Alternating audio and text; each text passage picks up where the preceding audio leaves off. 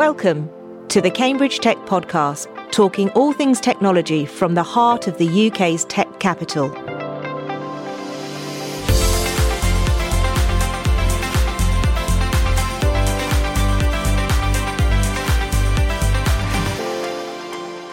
Here are your hosts, Faye Holland and James Parton.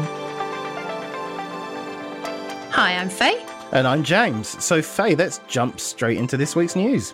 Well, hopefully most of you will already have seen the first piece of news, and we shared it on our LinkedIn account already as well. But as expected, Cambridge's Pragmatic Semiconductor has completed their first close of the Series D funding round. We talked about this a couple of weeks ago, and they've secured an investment of a whopping 206 million, planning a limited second stage for the key investors of another 25 million. So it brings the whole to 231 million.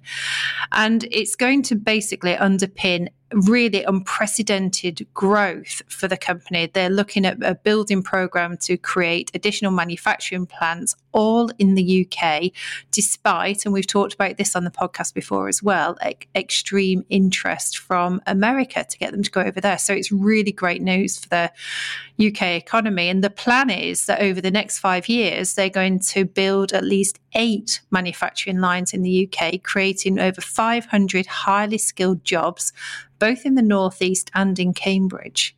So really exciting news for them. Yeah, that really is. We talk a lot, don't we, on the podcast about the semiconductor industry in the UK. So huge congratulations to Scott White. I think it was episode, what was it, 1 that Scott was on? I think so. Yeah. And still one of the most popular ones. And I'm sure after this announcement, everyone's going to go back and listen to that as well. Definitely. Go back and take a listen. So congrats to Scott and the whole Pragmatic team. On the subject of congratulations, Cambridge Future Tech have just reported their initial close of funding for just over $3 million. I'm really pleased for Owen and the team. Since they launched in 2022, Cambridge Future Tech have built a portfolio of 9 deep tech ventures, such as Cambridge-based Mimicrete, who are a leader in self-healing concrete technology, Minion, and GitLife Biotech, which actually spun out of Newcastle University.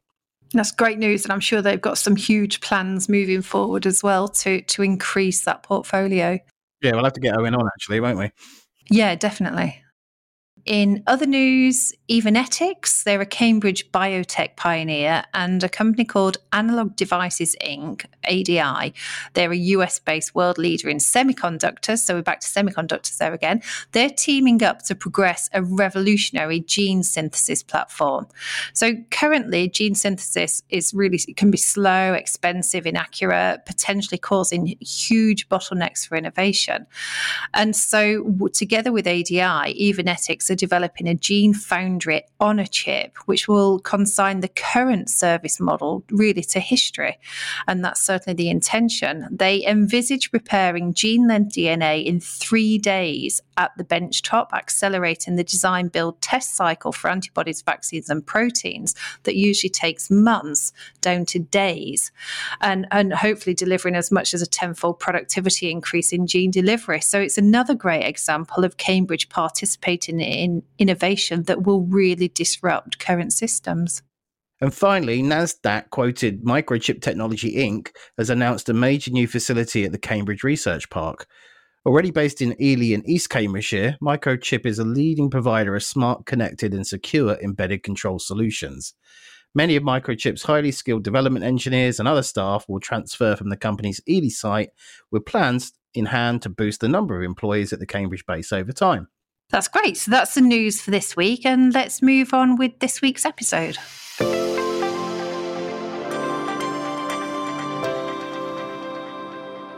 So we're on the road again in sunny Hinxton at the CW International Conference. May I just say, it's the 5th of December. Oh, yeah, it's not probably entirely not that sure sunny. It's that sunny. Did you drive in? Yes. Okay, I'm just checking how you actually got here to not notice the weather. Well, I was waiting for the teleportation panel to deliver some results, but I had to drive. Okay, very good. Yes, anyway, we're here at the CW International Conference. And we had at the start of the conference, Paul Lee from Deloitte was talking about some of the predictions and the current situation with the telco marketplace. And he said a couple of interesting things that I'd be interested to know what you think of, James. So the first one was around fixed connectivity to home is now fixed and the challenges within the home. What do you think about that one? Not based on my broadband speeds, it isn't. But I guess that's more of a commercial issue than a technology issue. And interestingly, that was another thing he said, which was no one bothers about what speeds they've got anymore. They just believe that they've got connectivity. So I'll introduce you to Paul and you can have a chat. Yes. Yeah, my gaming or latency might be an issue for him. Okay. And then what else? Let's see what other things he said. I actually agree with this one. Users see for the first time a difference when 5G kicks in. Nope. Oh, I'm just like, are you in a bad mood today? We're sitting very close to Cambridge, which is the tech cluster of the UK, and I have no bar coverage. Okay. Right. I'm going to move on. This is getting really awkward, everyone. Sorry. I hope you're feeling my discomfort. Am I bad cop today and you're good cop? It certainly looks like it. Oh, crikey. Right. Let's try another one. The connected home has never really taken off. It has in my house and in Carl's house. We're both very avid, nerdy home automation fans. Okay. And does it go as far as scanning the produce that goes in your fridge? No. Okay. No, it doesn't. But it does cover cameras, alarms, heating, various other things. But it is a fair point that there's still lots of different competing islands of technology, and you can't just buy something with confidence and it will just connect. So that needs to be figured out. Yeah. Okay. So I think maybe I'm asking the wrong audience these questions. Just generally. Good job I wasn't in the audience for that panel. I Oh, might have run out of tomatoes pretty quickly. Yeah. But actually, one thing that was interesting from a general public point of view was actually new devices are about experiences, and actually having something that's aesthetically pleasing seems to be more important than function. So there you go. And I guess we'll hear more about that when we talk to Ben Stanton, who's a colleague of Paul's, when he does our tech predictions session at the start of 2024. Just to come back on that point, that is an interesting innovation dilemma, because we've had so many iterations of the kind of black rectangle phone. Like, where do you go next from a design perspective? And I was listening to Elon Musk's latest conference appearance, and he was very much saying the next leap will be Neuralinks rather than physical devices. See, now I feel bad because I actually didn't even allow you the time to input on that, because I thought that's because I was so negative about everything else. Again. Exactly. So, yeah. I'm trying to come back with some positivity. Yeah, no, it was good. Thanks. Thank you. Right, let's move on. So today we are going to talk to a range of guests around the event theme, which is from the moon to the deep blue sea. So we're going to be talking at altitude, on the ground, and at sea. And then we're going to round off with how this could all converge.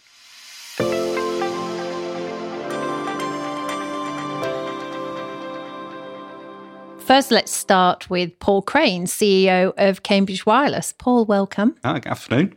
So the first question I have for you is a really cheeky one, because obviously it's me asking the question. How did you come up with such a great name?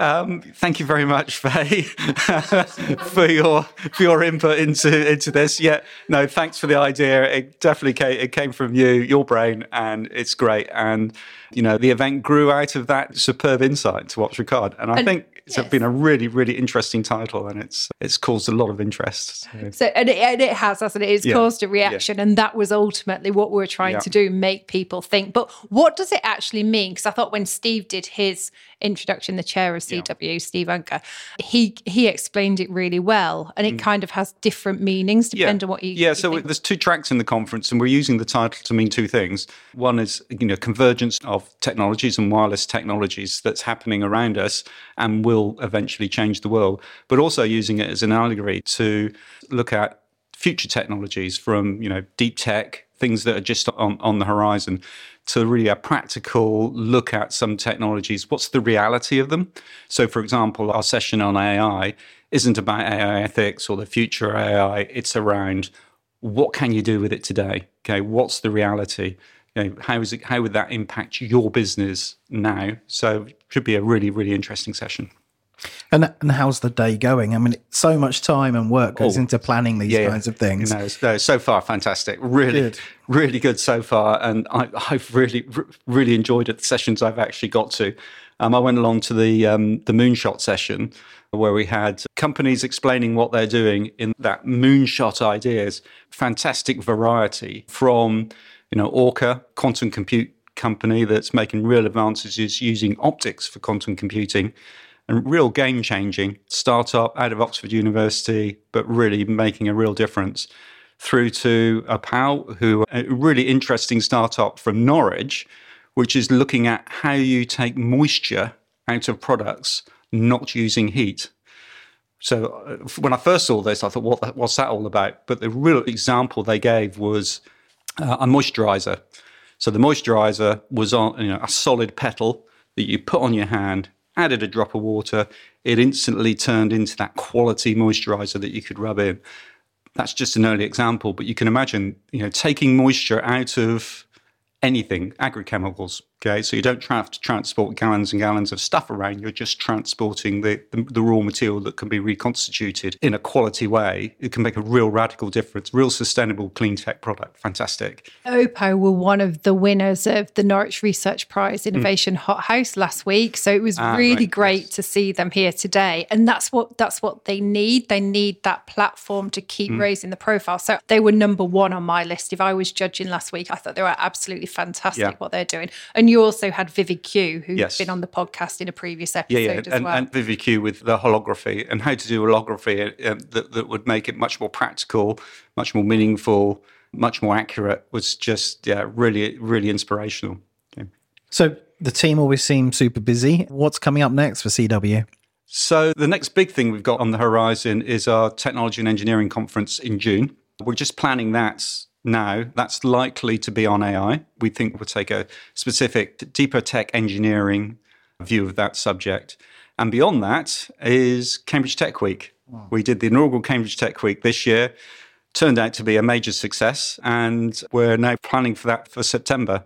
We'll announce it officially in the new year, but it's shaping up again to be a really interesting event, putting a spotlight on Cambridge, on the region, and on the UK nationally.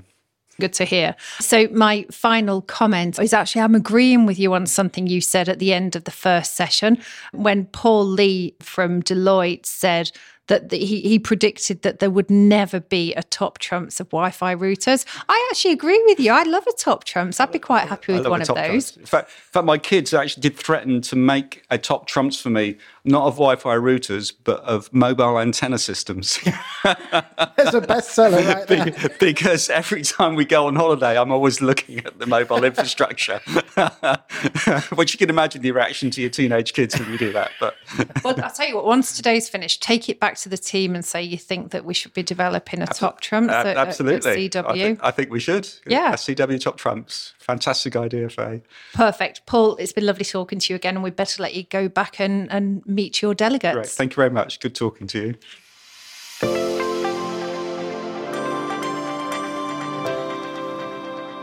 So joining us now is Peter Kabutu, who's the 5G non-terrestrial network market lead at TTP. Welcome, Peter. Thank you very much. Thanks for joining us. Back in episode 34, we spoke to Neil Unit-Jones from Stratospheric Platforms. But maybe you could give us a description of why non-terrestrial networks are important and what do they do? So just to give a very brief view, so non-terrestrial network encompasses many things. So it's communication from in airborne, like UAVs or HAPS, the high altitude platforms, all the way to the satellites. And the satellite themselves is what they call the LEO orbit, which is non-geostationary. So they are revolving relative to the world. And the geostationary, which is stationary, is fixed spot relative to the ground. So NTN is a term that was coined by 3GPP. At the moment, 3GPP is a body that standardizes cellular communication and only focus on the terrestrial world. So there was a drive towards taking that world of terrestrial, those standards and the technology to go to space.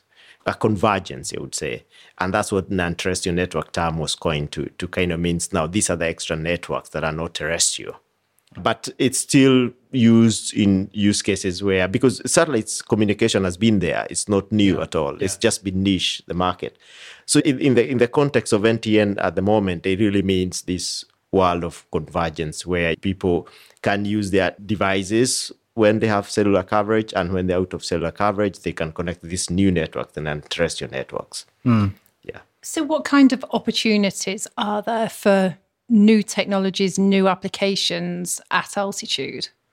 Oh, there's loads because you look at any evolution of any technology, especially communication technology, every time there's a huge inflection point, there's lots of new use cases that come about. So there is a lot of opportunities for cellular operators to be able to provide cost effectively what you call ubiquitous coverage to allow users to connect their customers, to have reliable connection wherever they are, which they would not have been able to do without building loads and loads of towers everywhere.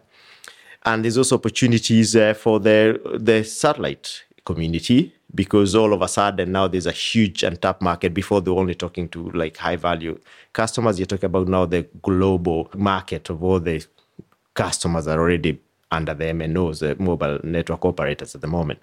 And also you could imagine opportunities from users, small businesses working from home, being able to reliably know that I'll be driving to Scotland, but I'll be able to take a Teams call because it'll reach me. At the moment, you would never be guaranteed when the call comes. You get a call, but you're not going to be able to do any data or receive your email. So it's going to open a lot of new use cases and things like making like emergency services, disaster recovery. It's in every area you can imagine. So ubiquitous coverage just means you get reliable coverage everywhere. And also, digital divide, places like developing world where there is actually no coverage in the remote areas. So it's huge. It's big.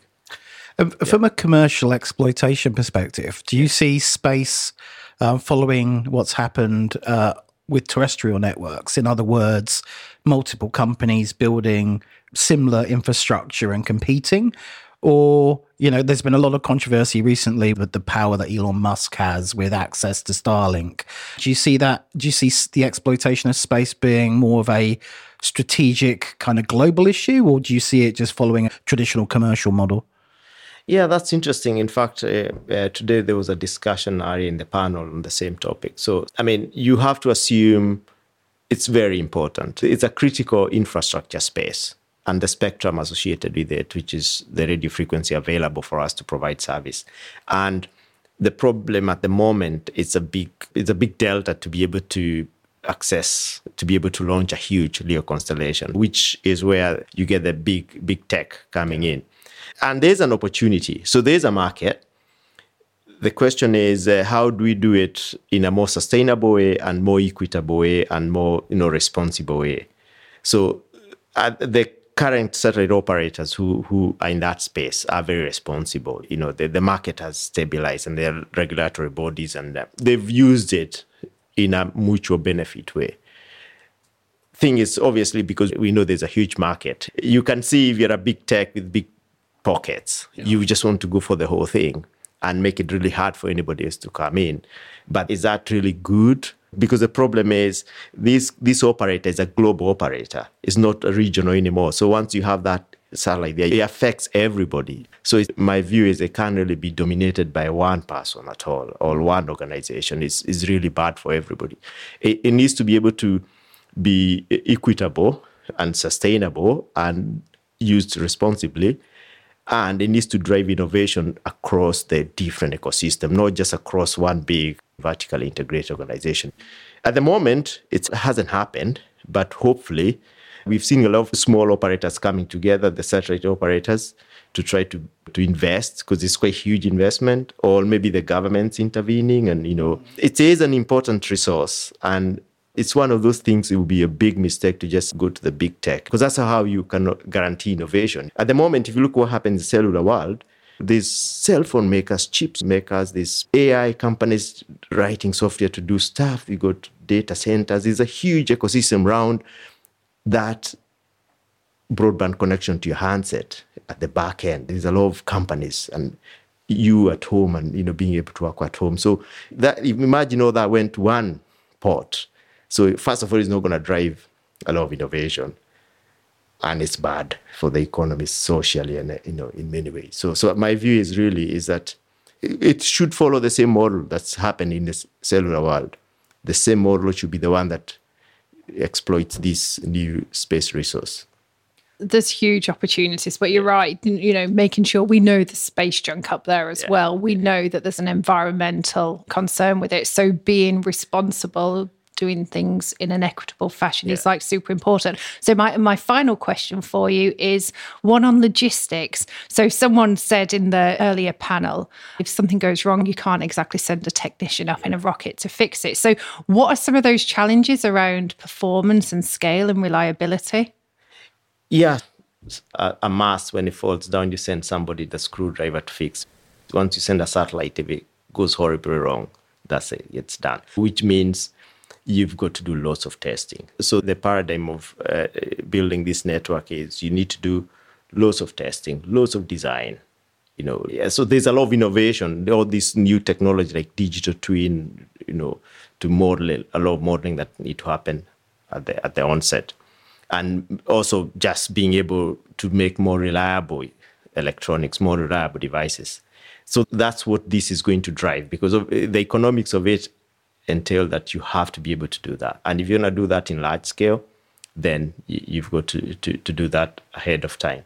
And then once the network is there, it's always designed to be very reliable for that, for resilience. And so you need to be responsible that, you don't create so much space junk. So you have to think through the whole process well in advance. But it's an opportunity because it's new.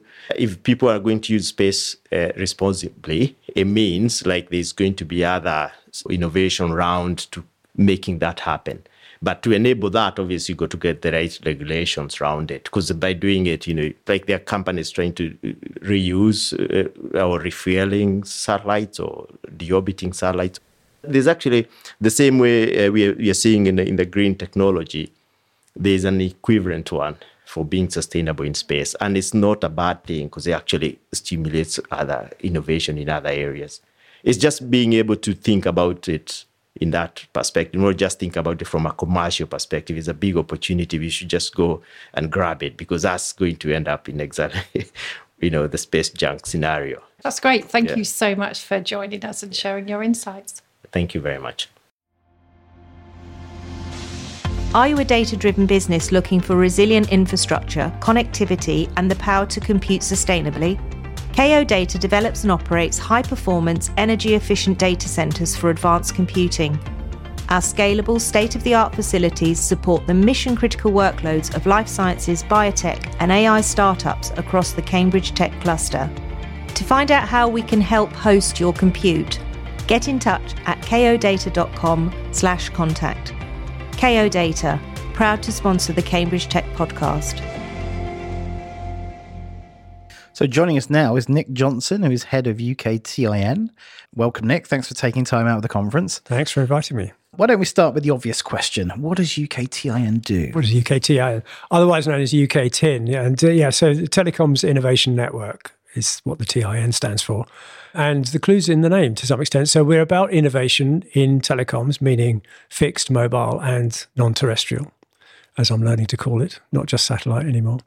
And it's a network. So we have a bunch of working groups, structures, processes, people, volunteers, really leading UK innovation in telecoms back into some kind of alignment, right? So there's been a whole range of government reports, really, starting with the diversification task force report back in 2021, saying, this is what's wrong with UK telecoms. And UK TIN is the government's response to that, was to bring a consortium together, University of Bristol, Digital Catapult, West Midlands 5G and Cambridge Wireless, topically enough, to address those issues and things like the front door service. So how do people find their way around telecoms innovation?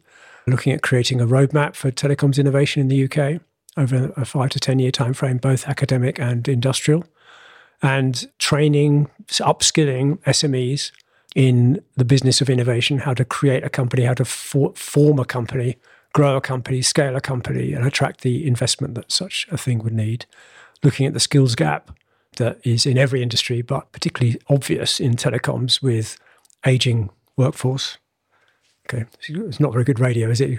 I'm pointing at myself saying evidence of the aging workforce, but let your listener use their imagination.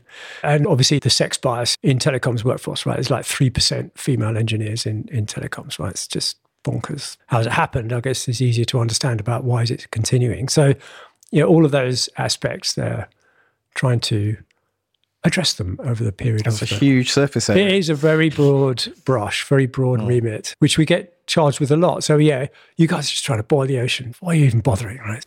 Our job in telecoms is to raise the temperature of this conversation, the temperature of action.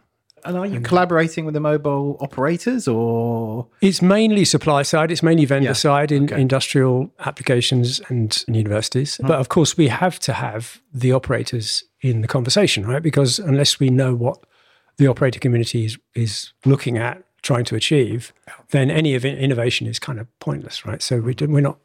This isn't in a vacuum. Yeah. We have to do it with some point in mind. So let's think about what an operator is. So not only the big telcos that we know all about and the struggles they're having, but also there's an emerging market in shared network, shared spectrum, neutralized operators that we're trying to serve as well. So each has a slightly different angle on what the requirements are. But we see growth in one area and there's obviously a huge embedded base in the other. Both are important. Well, thank you, Nick, for that introduction. I think there's probably a whole episode we could do on what your tasks are, what your objectives are at UK Tin. So just bringing it back a little bit to today's agenda as well.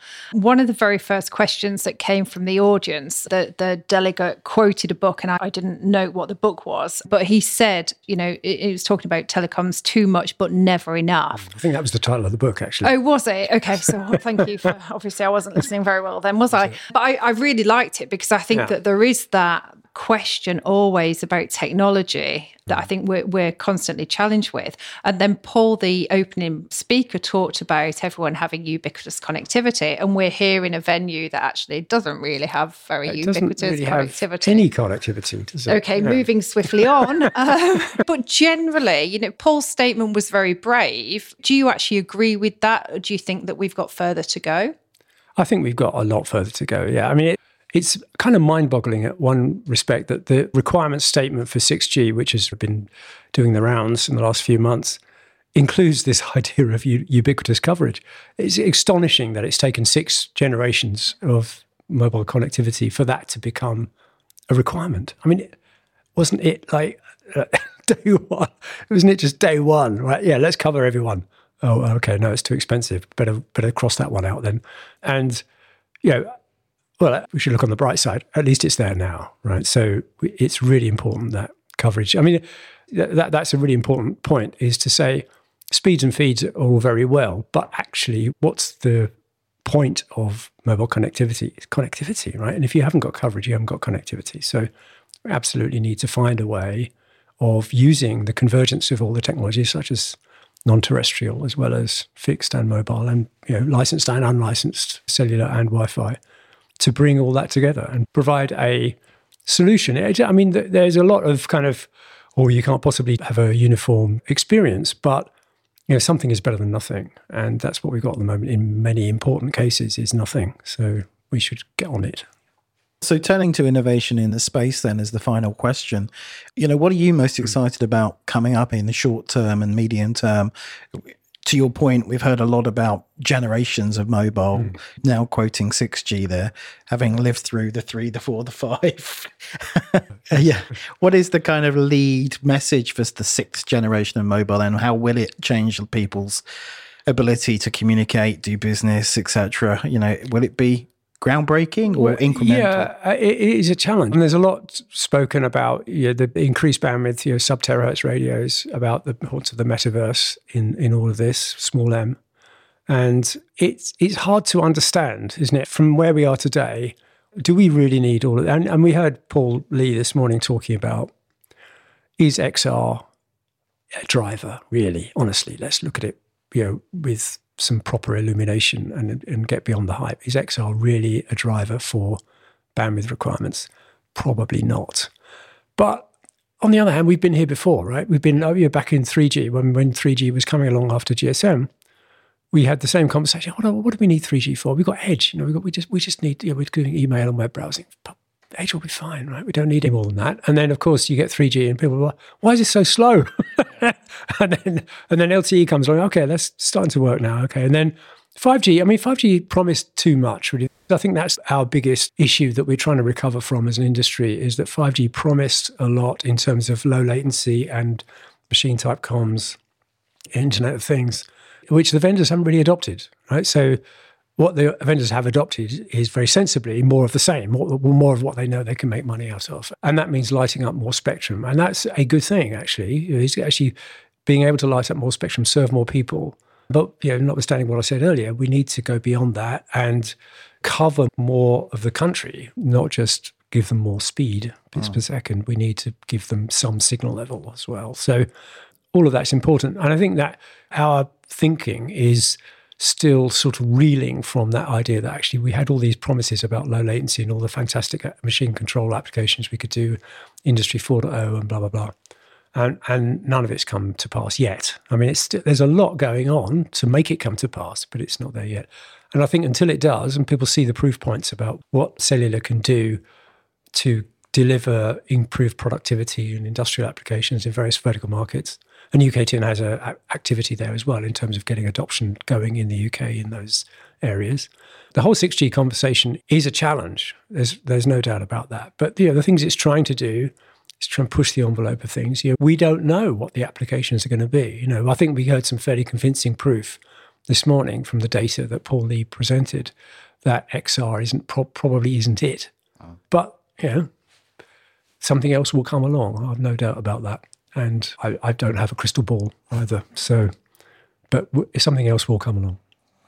Well, thanks so much for taking the time out. Very much appreciated. You're welcome.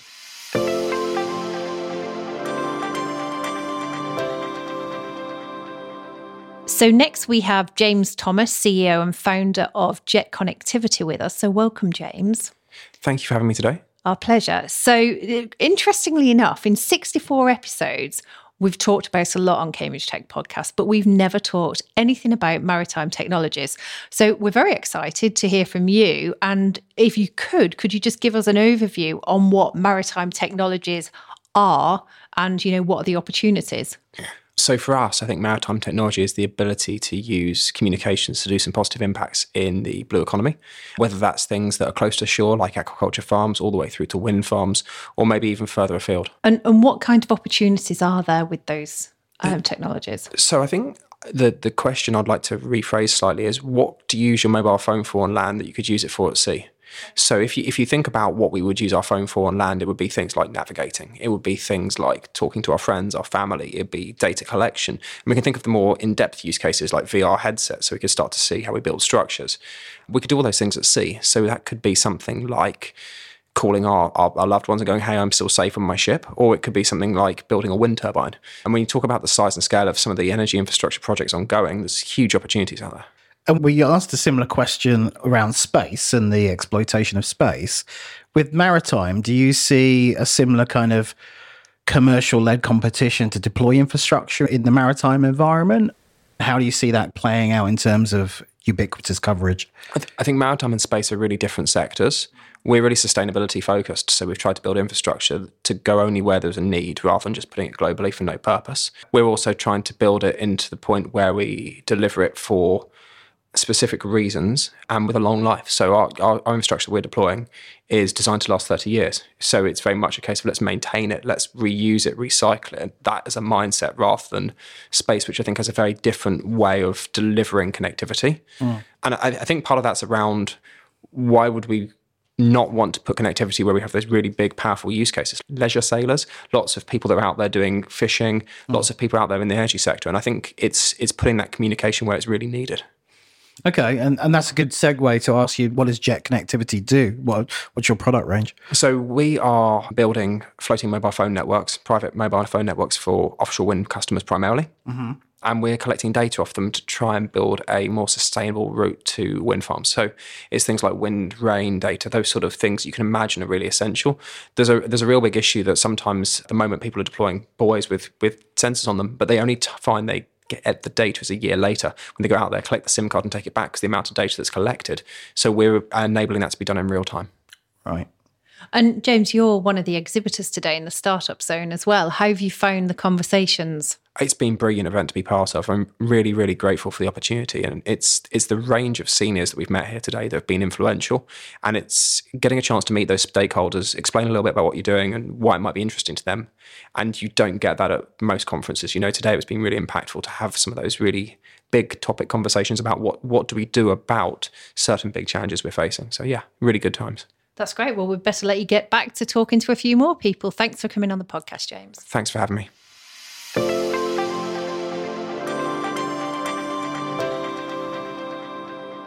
So before we introduce our last guest, I actually just wanted to give a little bit of context here. So it was actually the first session of the day when Ruth Brown, Principal Analyst of Mobile Networks and 5G at Heavy Reading, introduced the topic of convergence. And I think this is really interesting for multiple reasons.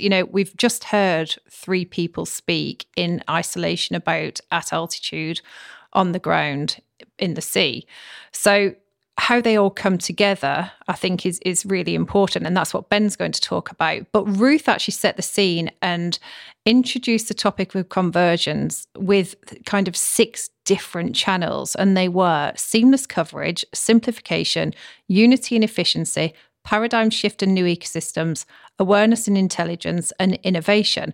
And actually, if you think about all technologies, they're all at different stages of each of those different components. So I found it really interesting. And to find out a little bit more, we've invited the panelist at the start and presenter, Ben Timmons, who's Senior Director of Business Development at Qualcomm, to come and join us. So welcome, Ben. Qualcomm is known for talking about new technologies. Today, you actually talked about something slightly different. It was around the relationships of global networks and thinking of what else you can do with those global networks. And you shared with the audience an example of convergence around logistics. And I'm wondering if you can talk us through that.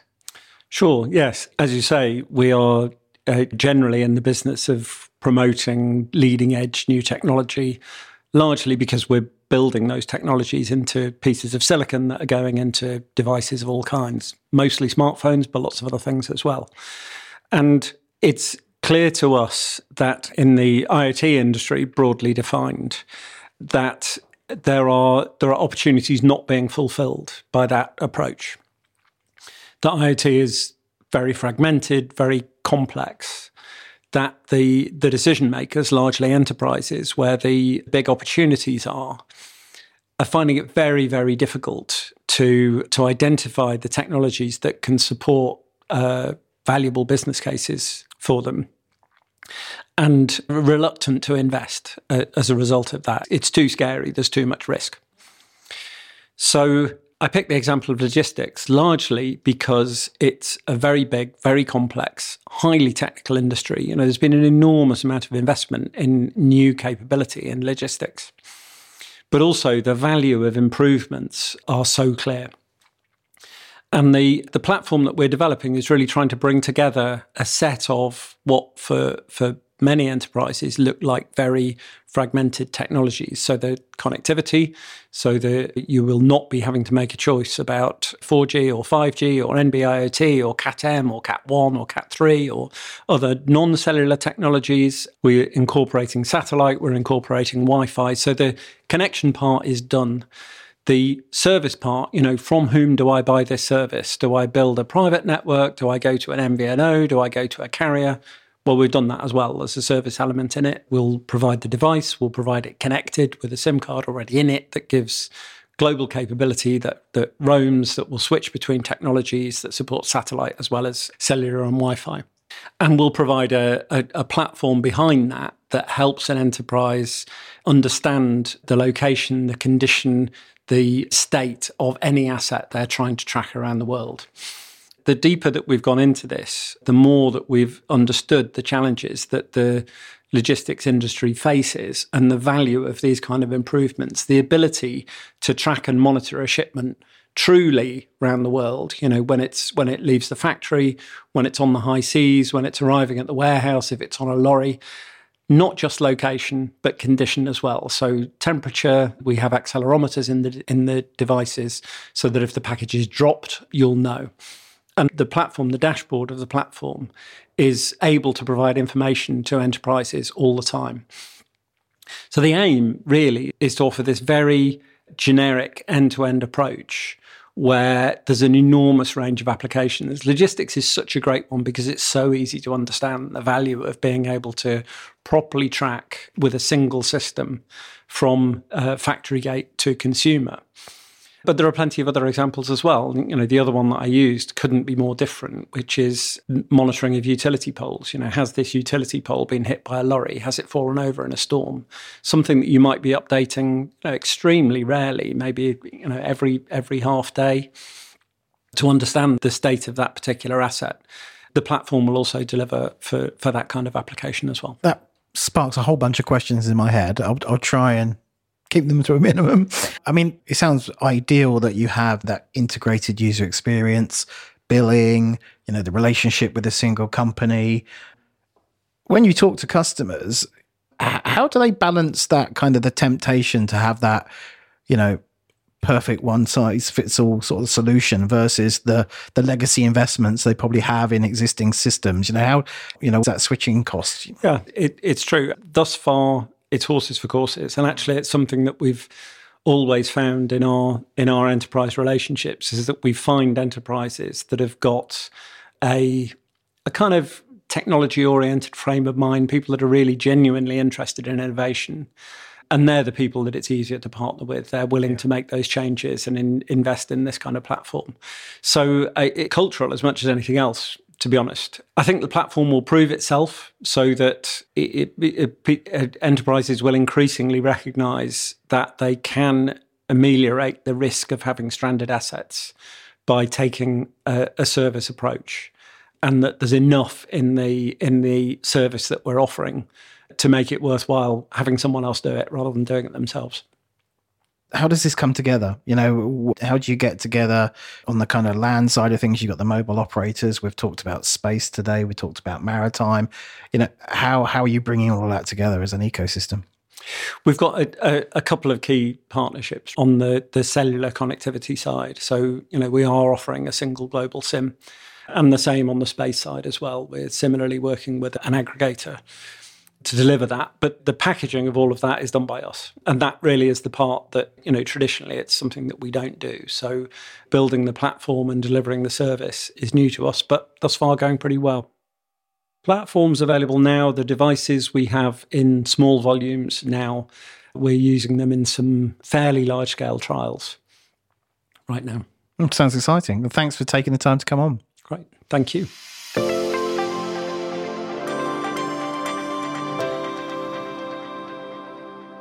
So that was a really interesting set of discussions on the range of topics of the theme today. We didn't even touch on a few of them, though. So we talked a little bit about the Startup Zone. Obviously, we spoke to James from Jet Connectivity.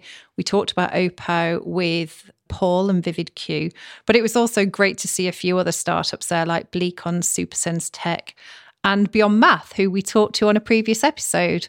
So there's definitely lots of other interesting content there. How do you feel it went, James? And are you feeling a little bit more optimistic than the start?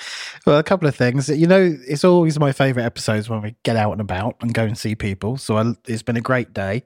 As you touched on, nice to see so many people that we've actually already had on the podcast, and lots of new ideas for other people to come onto the show in the future. Just to caveat my kind of... my bad cop intro. Do you feel you need to explain yourself? I kind of a little bit. Just in case anyone isn't aware, I spent about 15 years working in mobile for O2 and Telefonica. So I'm a little bit maybe jaded and bitter about that. I don't know. Perhaps that came through too much in the introduction. But so much has been going on today. We haven't even scratched the surface. We do talk a lot about AI and quantum on the podcast, so we kind of haven't covered that so much today. We wanted to focus more on the telecom side of things, but just to give listeners a sense of the richness of the program, pretty much everything's been covered today. One of the things that we haven't talked about was before we actually started recording, James asked me if we could do something. This is really just to show James's lighter side. He actually asked if we could do a song before we covered each of the different areas. So, James, what were those songs? Well, I got to 2 out of the 3 before you shot me down in flames. So the first one was Under the Sea, for obviously the maritime side of things. Do you know how, I don't know how that one goes. The famous Disney song. Yeah, obviously. Are you not actually going to sing it? No. Okay. And then I suggested Eagle by ABBA for the stratospheric one, but I didn't come up with anything for the terrestrial one because you shot me down. Okay, well, maybe you can respond on the comments for the podcast with what James can sing on a future episode. That's innovation for you. No one wants that. And on that note, that's the end of today's episode. See you next week.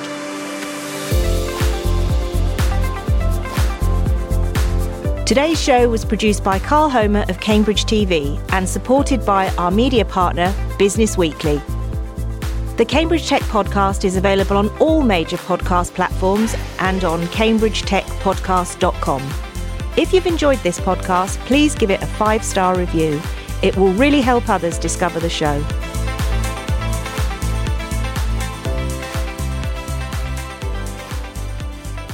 If you are a startup looking to grow in Cambridge, the Bradfield Centre offers a range of flexible membership packages which put you in control of your office and home working mix. There's a vibrant, collaborative atmosphere, on-site cafe, plenty of green outside space, and regular member social events.